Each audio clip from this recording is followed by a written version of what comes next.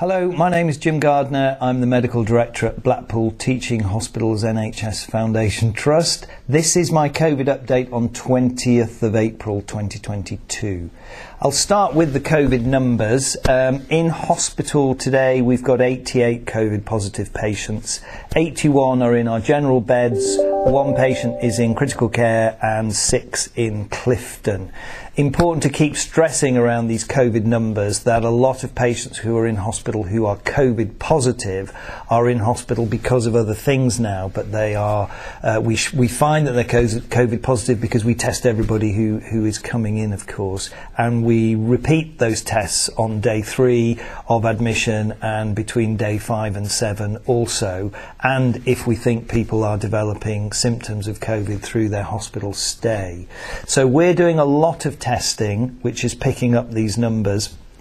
And that's a lot more than's going on in the community now, proportionally, I think. So when I say that the community numbers have come down a bit, so that Blackpool is showing 309 per 100,000 and Fylde 351 and Wyre 301, and last week we were talking about numbers in the high 400s to 500s. I think we can fairly say there is a fall off in the number of people who are COVID positive in the community.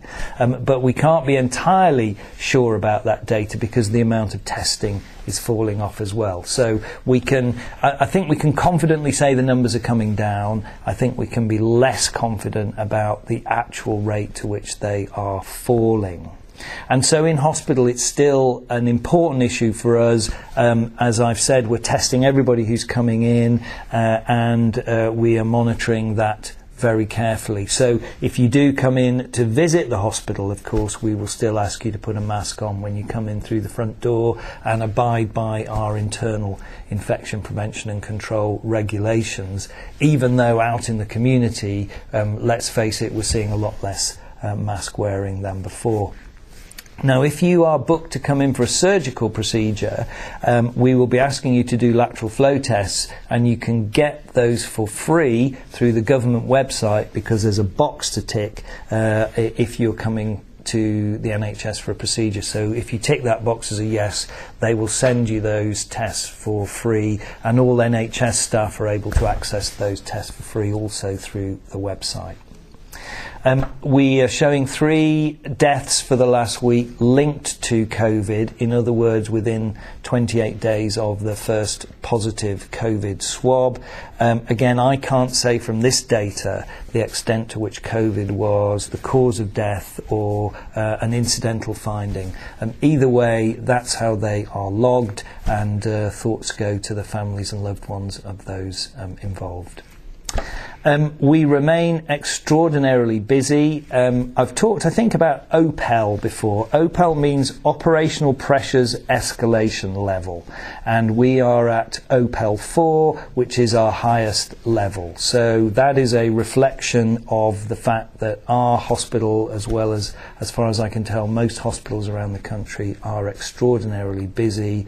That level of escalation means we are sometimes stepping down clinics and sometimes cancelling some non-urgent surgical procedures, which again, as I've said before, we really don't like doing. So apologies on behalf of the Trust to anybody who's been impacted with that, and I assure you we are working as hard as we can to keep our surgical programme going.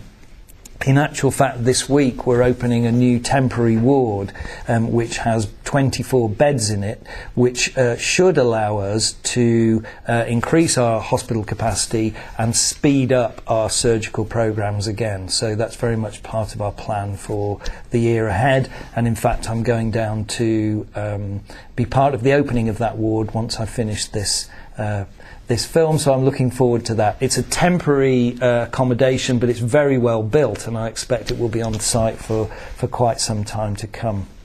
So the manifestation of OPEL 4 is, of course, that our emergency department remains extraordinarily busy. We've seen people have much longer waits than anybody would wish to have, and I can only apologise again to those who've been caught up in that. If you do come into our emergency department, I believe you will see that all of our staff are working tirelessly to try and get people through as quickly as possible and to look after people well if they are there. But you know, one cannot deny it's not the ideal place to be for a long period of time, and we have to ask for forgiveness and forbearance as we try, all of us, to speed things up.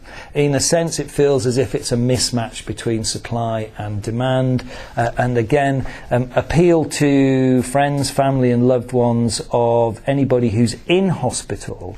If you're able to support those loved ones to get home and thereby free up a bed for somebody who may be waiting in our emergency department. It's both very important for the loved one, because staying in hospital for a long time is by and large not a good thing to do, and also if we can keep this flow through the hospital, actually that's in everybody's interest. So the A&E department is there for accidents and emergencies, and for sure, if either of those are the case, then you must use the services and we must do our very best to help. But if you or others are feeling poorly and it is neither an accident or an emergency, then I urge you to think about which other services you can use. And of course, there is lots of advice on the nhs.uk website, and all our GP surgeries are open and working like crazy to get through and see people. So please will you be thoughtful about that. So I think those are the key things looking at my list. Just a quick one about vaccinations, which I should say. The spring booster programme for anybody who's over the age of 75, for anybody over the age of 12 who has an immune deficiency condition, or for people in care homes, that programme is running. I'm not sure everybody is getting contacted by their GP practices, so if you are in those categories, the best way is to go online again on the NHS UK website, and all the details are there about how to get a booster. And it still looks as if that is the best way to protect yourself and others from COVID. And of course, we don't know whether we may get another variation in the virus coming along. So if we can keep on top of the vaccination programme, we think that's a really important thing to do. Anyway, I'll update you again next week. Thank you.